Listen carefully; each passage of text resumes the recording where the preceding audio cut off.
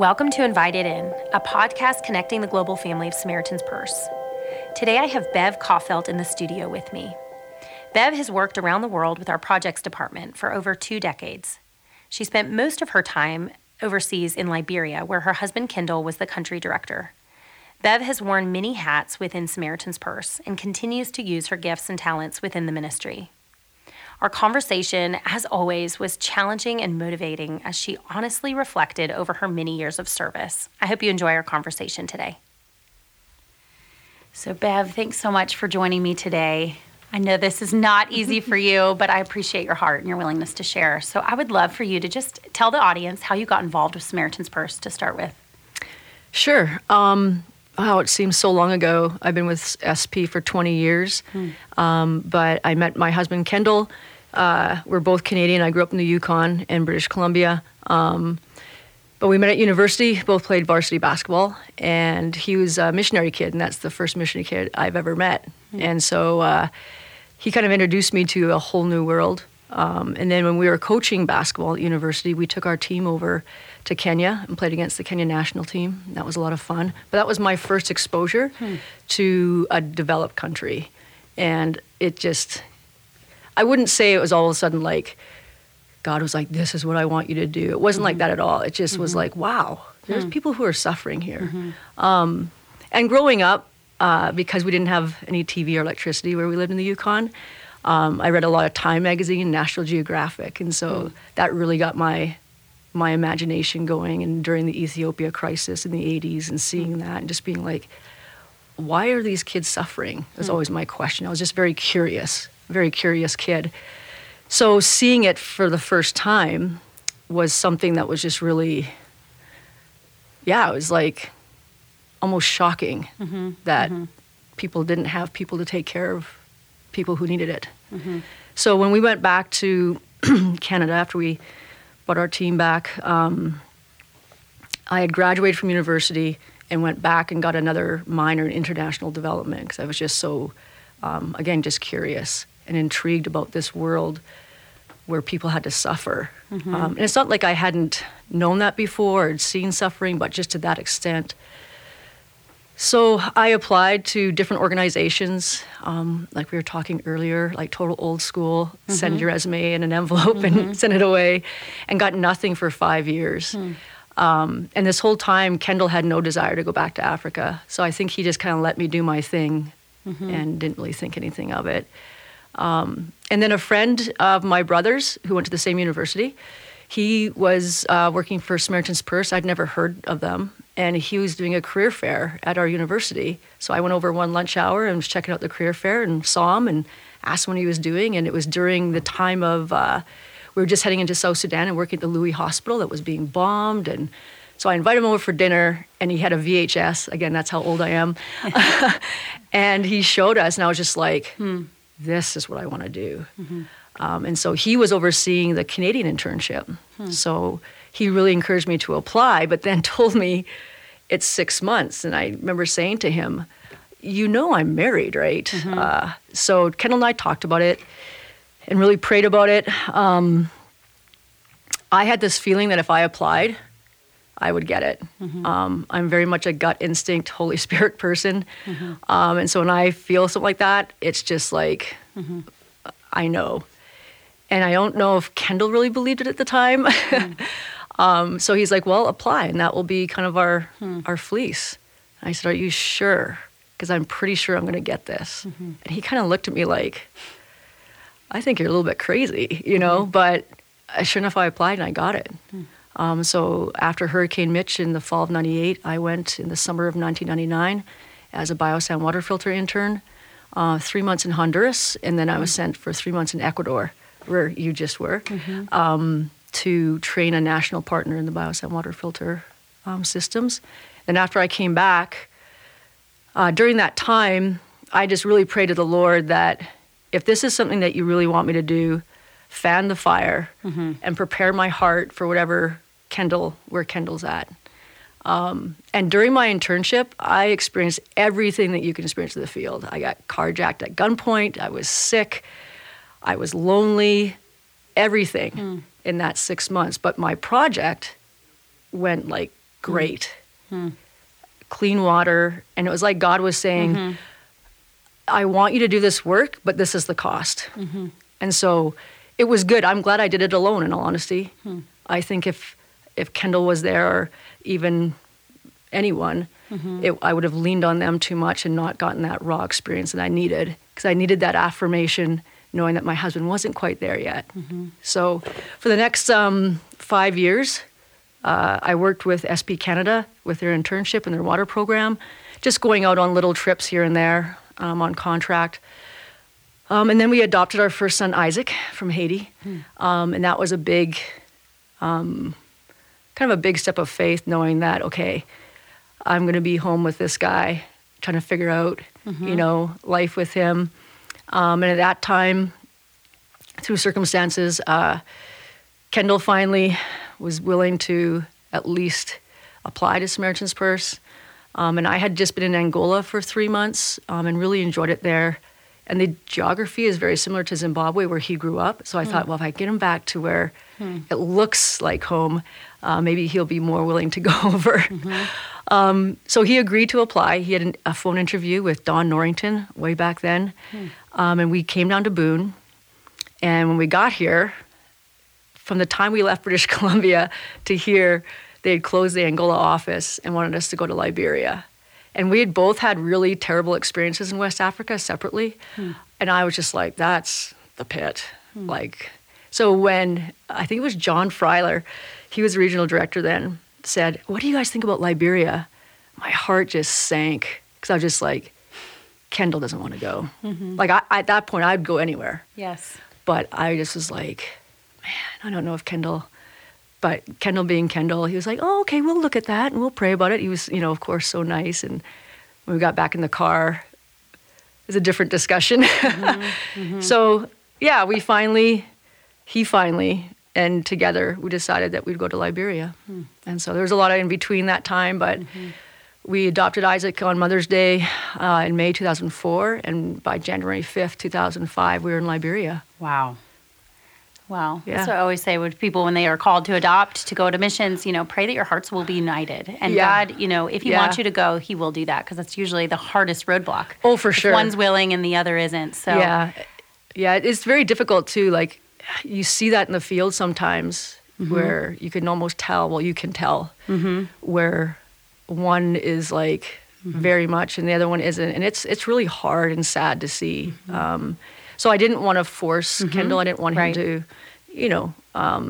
we wanted to just, let's just give it a year. That was our motto. Let's just give it a year and we'll see what happens. And I was like, okay.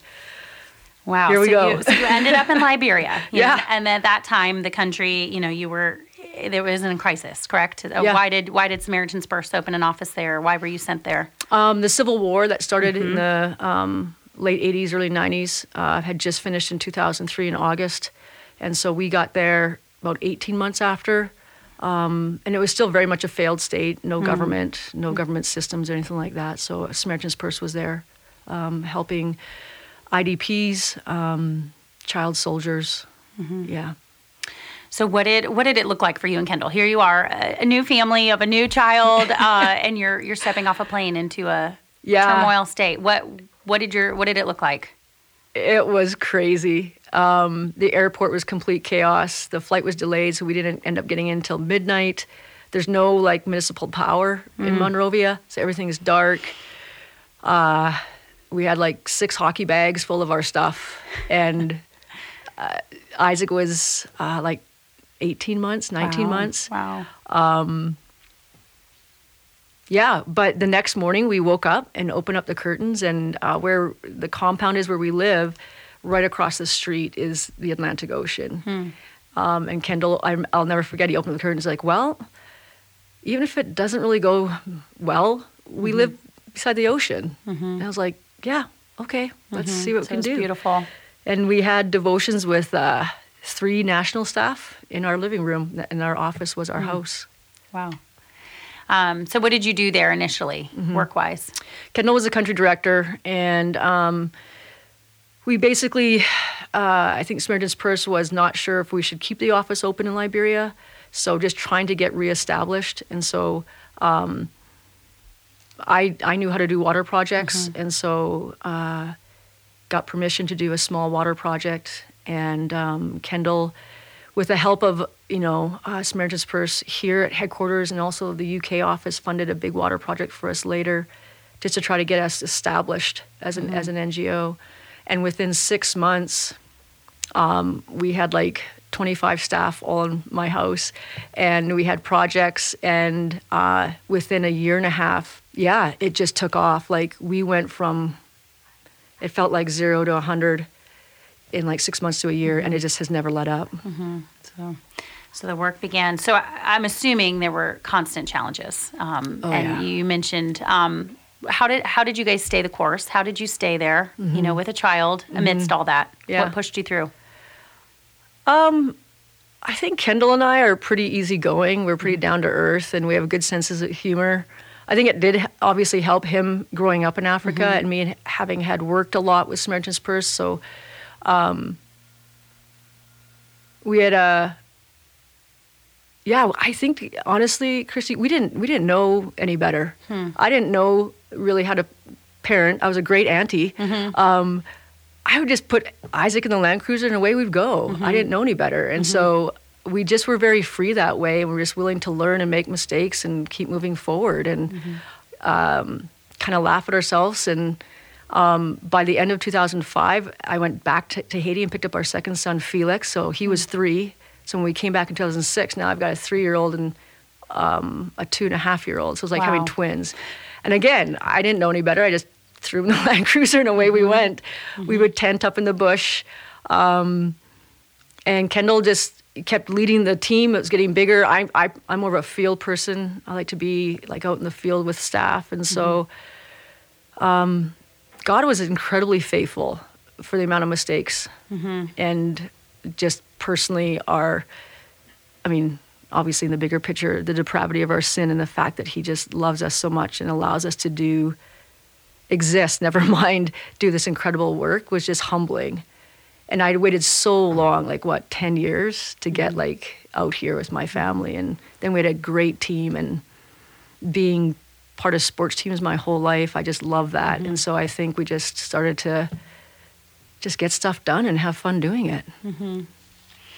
And so, then years later, Ebola came.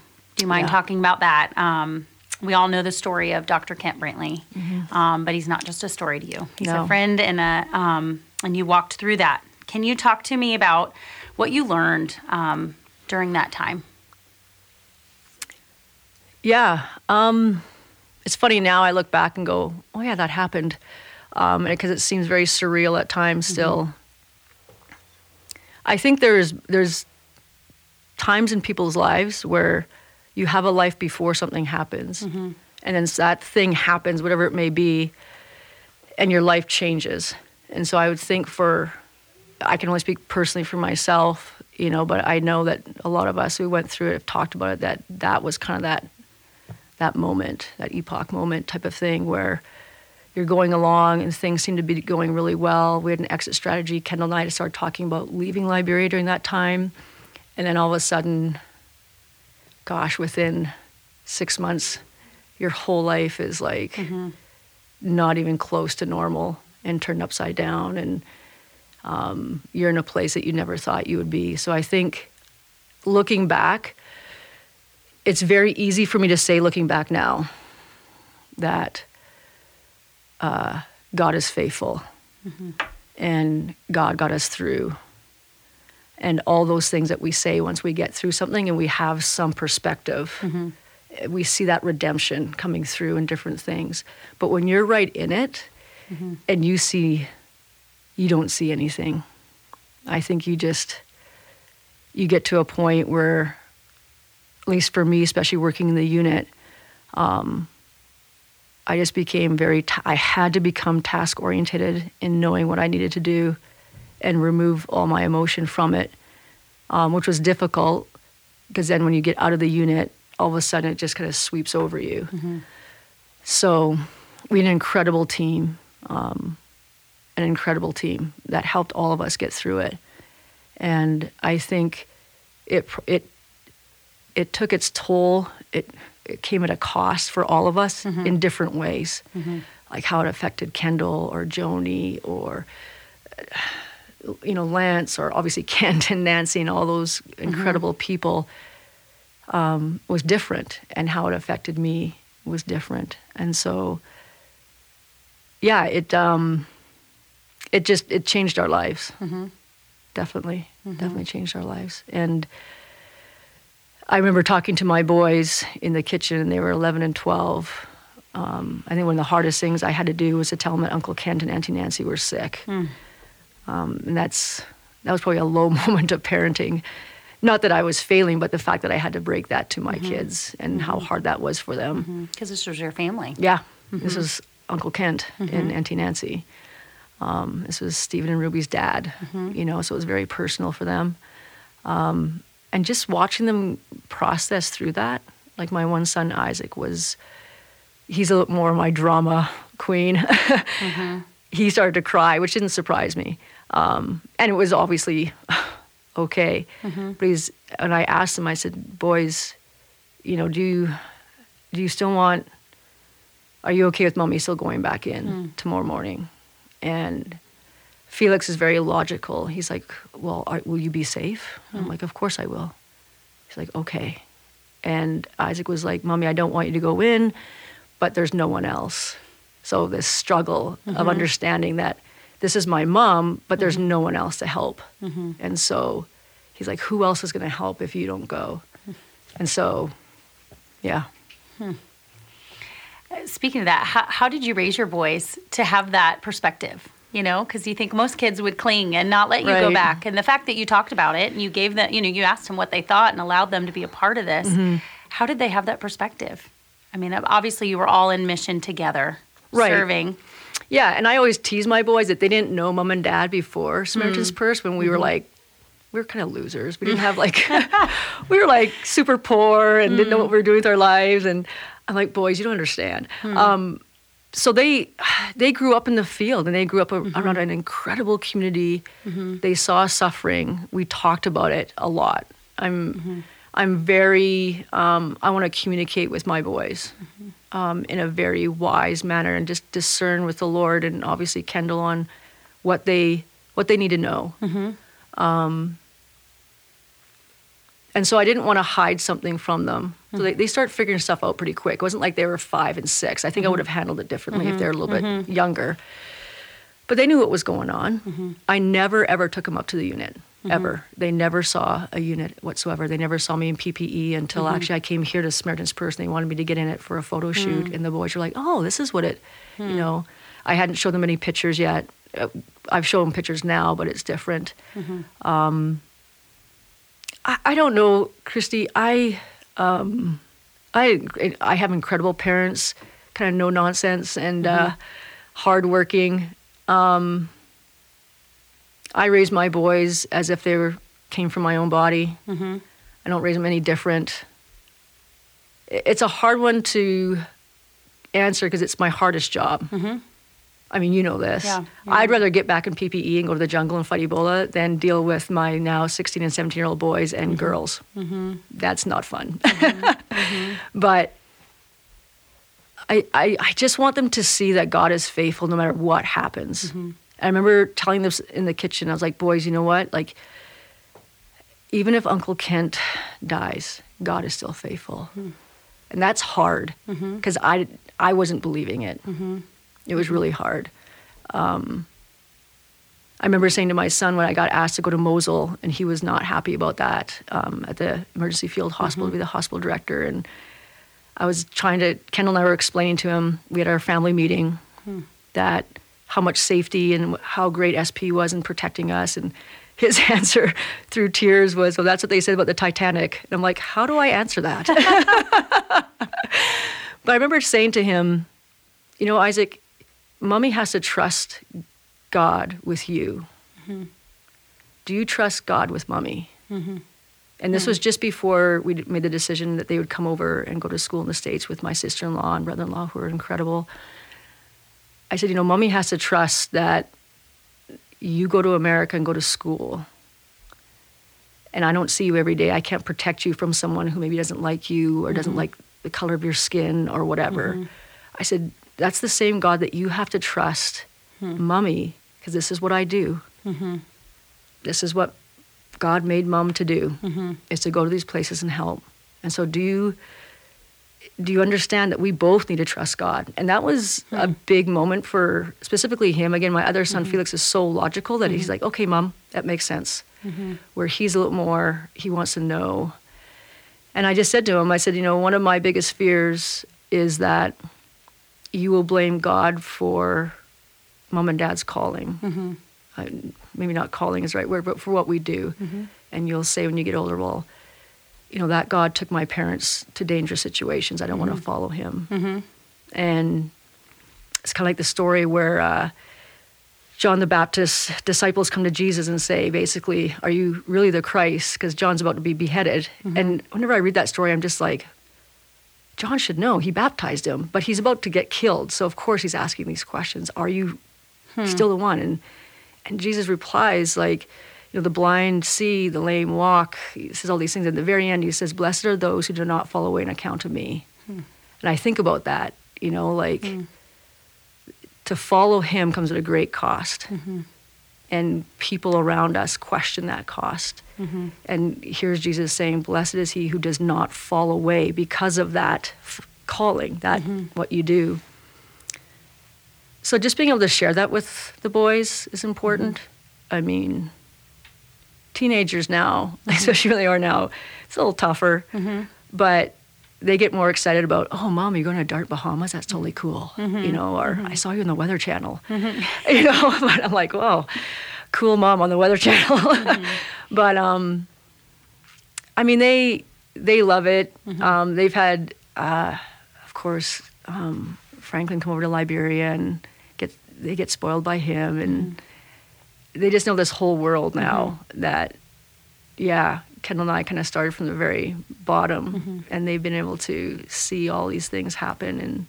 And but I think the biggest thing for them is being able to share stories about how God is faithful, regardless of the outcome. I appreciate that. I know we deviated from your story, but I appreciate that as a mom, because I think we've dealt with that, and in the military. Same thing, but that was, I think, a little different because it wasn't God sending them. It was the Army, and now we're dealing with, ministry and God, and that's just really helpful. And I think sometimes it's hard because they don't choose this life, and they didn't choose the military. We did, but they have to go along with it. So I appreciate you giving some insight on how to deal with that when Mom and Dad go to dangerous places. How do you navigate that?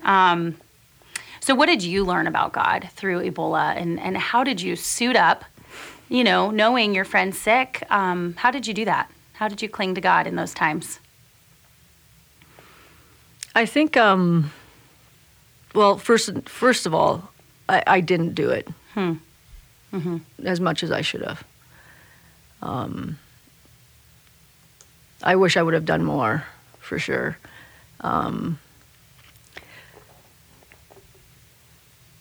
I think at the beginning, before Kent got sick, we realized that, we're here, these are our people, and we want to be able to help. And so we just kept going. I mean, it was long, long days.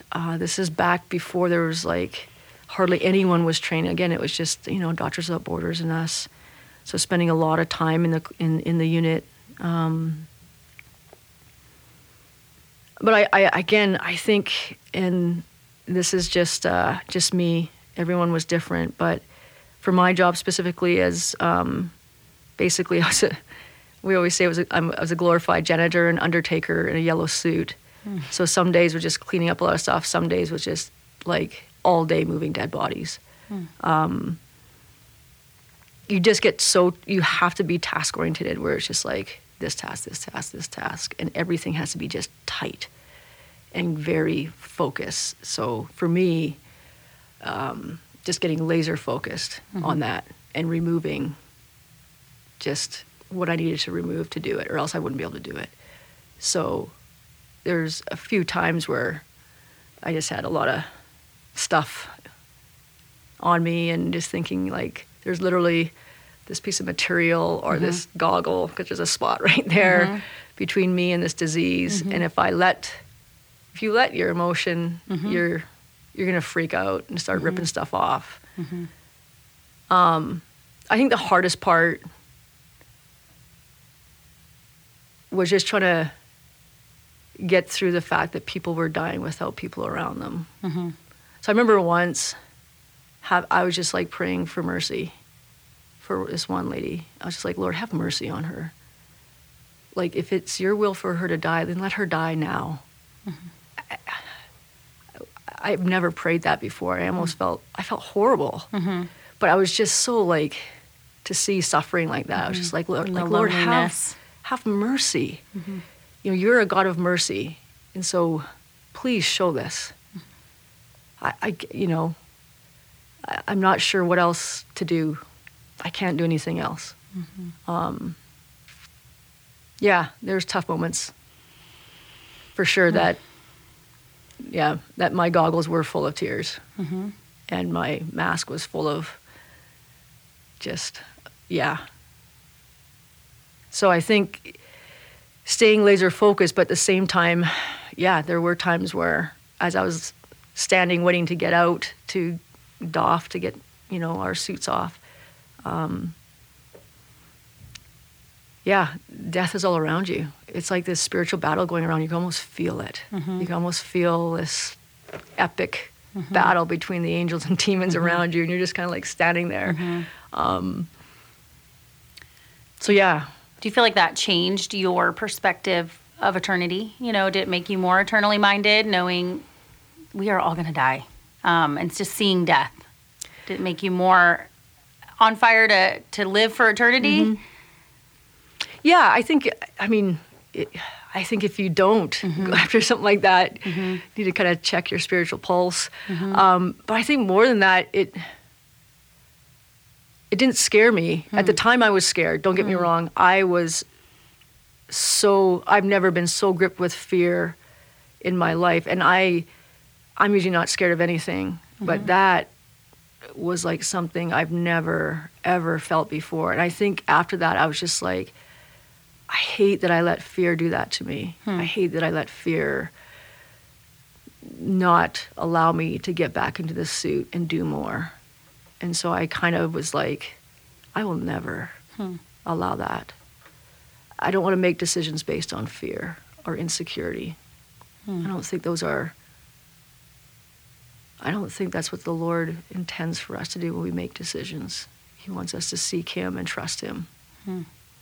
So how did that change you? I mean, you don't sound like a fearful person from what you'd done prior, but how did that even change you from there? Did it change the way you approach the Lord? Did it change your daily habits? What did it do? Yeah, I think it gave me even more resolve, which I think if my mother's listening is like, oh no. Just to like, this sounds, I don't know, this is all I know how to say it. It's like, Satan, go ahead, bring it on. Because it doesn't matter. Like, you can win these little wars here and there, but we have won the overall battle. And you're never, ever going to take that away. And I think a big thing for me was my identity.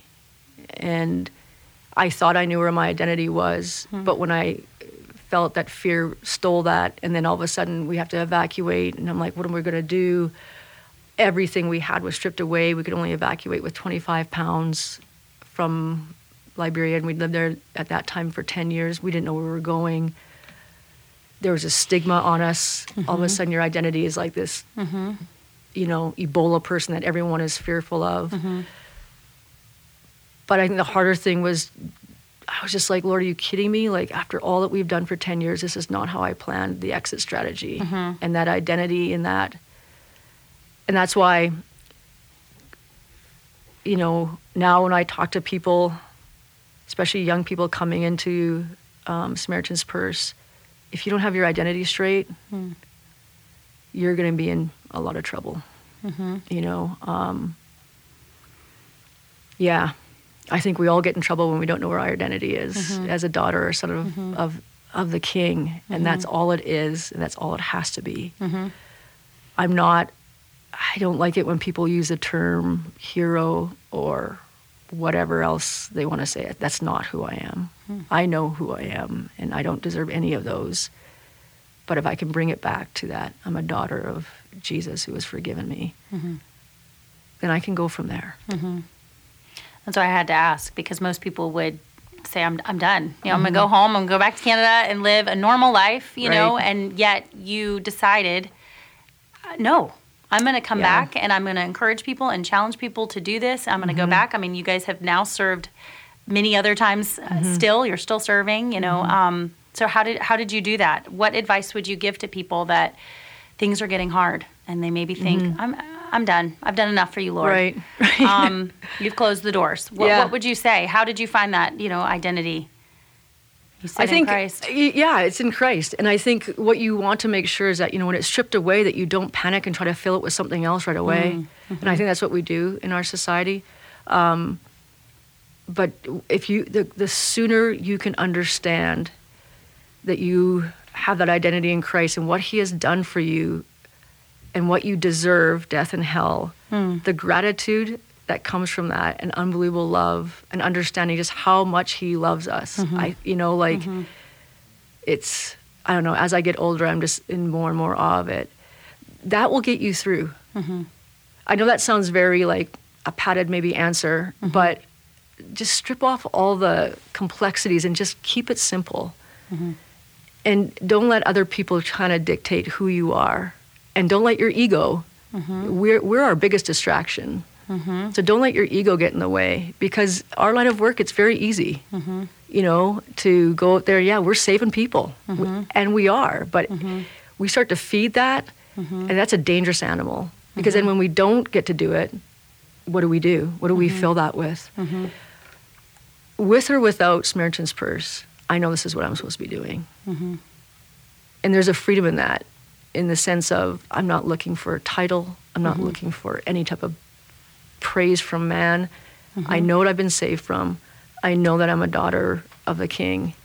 There's such a freedom in that, that you can move forward. And these difficult situations come, but he is so faithful. Yeah, I know that's not, it's not No, and I love theologically that you said that. deep. No, but I think that is our biggest struggle. And I talk all the time about how Moses, you know, initially when called, felt so unqualified, tried to talk God out of it a million times. I can't do it. I can't speak. I can't, you know, and then he did it. He did what God called him to do. But then he did get prideful, you know, and that's why he didn't enter the promised land. Well, and I think he didn't know his identity even at the time he was being called until God showed him, you know. And then when he did, I think once again, there's just such a freedom in that. And I wish I could just install that in every single young person now, because I see people struggling for that, especially in the church. Yeah, but that's why we don't want to teeter on either side. You know, we have to stay so dependent, so surrendered. And I think it is a posture, and that's what I see in you. It's just a posture of the heart. Lord, use me. You know, that Isaiah, I'm yours, send me, is, I think, the anthem of your heart. And can you tell a story specifically where the Lord showed you, you know, how much he loved you and taught you that through circumstances? I think just the fact that I'm a sinner, I just can't get past that. Like, everything starts from there for me, that he knows my heart. He knows my, you know, the struggles that we have. I'm fully aware, and probably not even fully aware as he is, of, again, deserving death and hell, and yet he has saved us, you know. Nothing that we have done, by grace alone. And that to me, and again, it's that simple. Who would love me to that point? Fully knowing me. And I think that's something that is very humbling. And sometimes I like to scare myself and think, okay, you know, like, if I'm doing this work, then are you going to be attacked that much more? You know, but I think, there is definitely some of that. You know, Satan doesn't like it when we're proactive and going out there for the gospel and risking everything. But again, we can do that here. But it's just that, it's that posture of humility and understanding what we've been saved from. And so I think that's what speaks to me more than anything. Like, when I read God's word, it's incredible pursuit of us because he loves us so much. This reconciliation that through his son, Jesus Christ, that is just so undeserving, but he's given us freely. Speaking to that, do you have a particular scripture you cling to? I know you probably have many over the years, but what is something that helps you remind you of your identity? Well, actually, there's a whole chapter in 2018 or 17. It was 18, I believe. I decided to read Romans 8 every single day. And I really, really loved it. You know, the very beginning, after Paul goes on about, you know,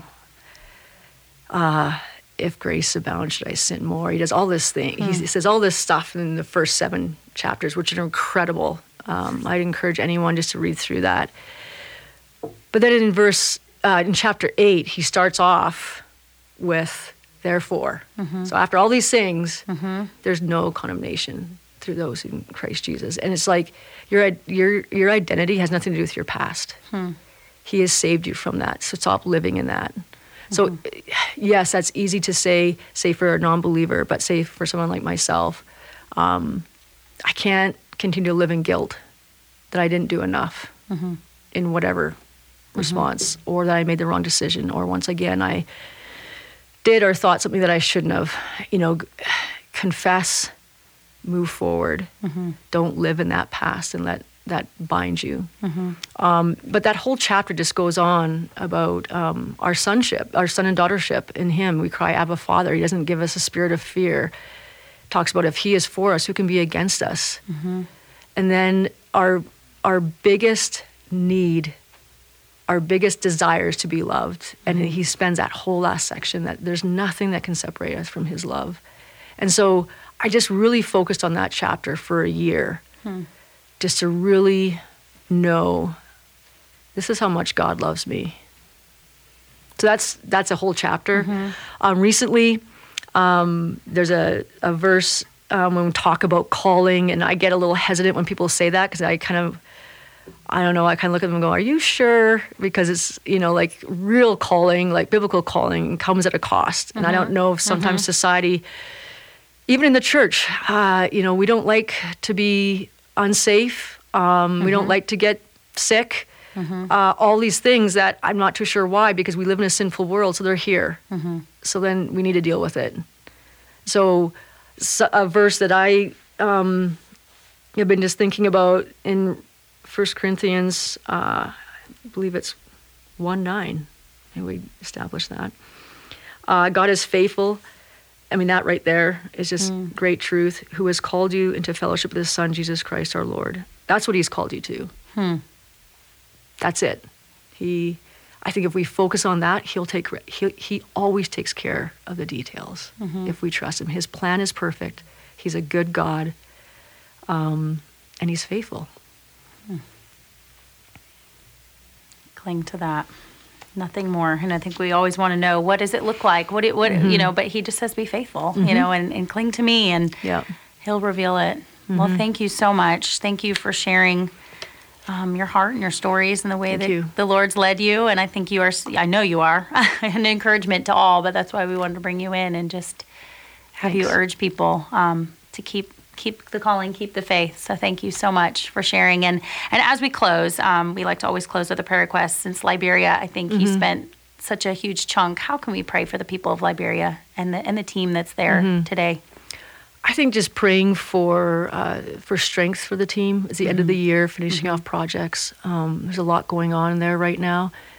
Praying for wisdom and discernment. And then there would be a real revival for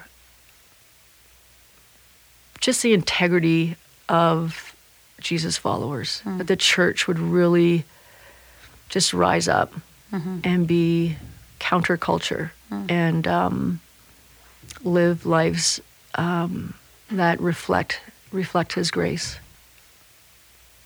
Well, thank you so much, Bev. Thank you for joining me today and sharing your heart. Thank you, Christy. Thanks.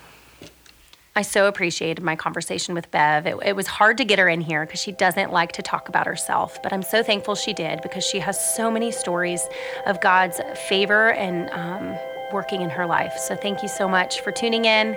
Have a blessed week.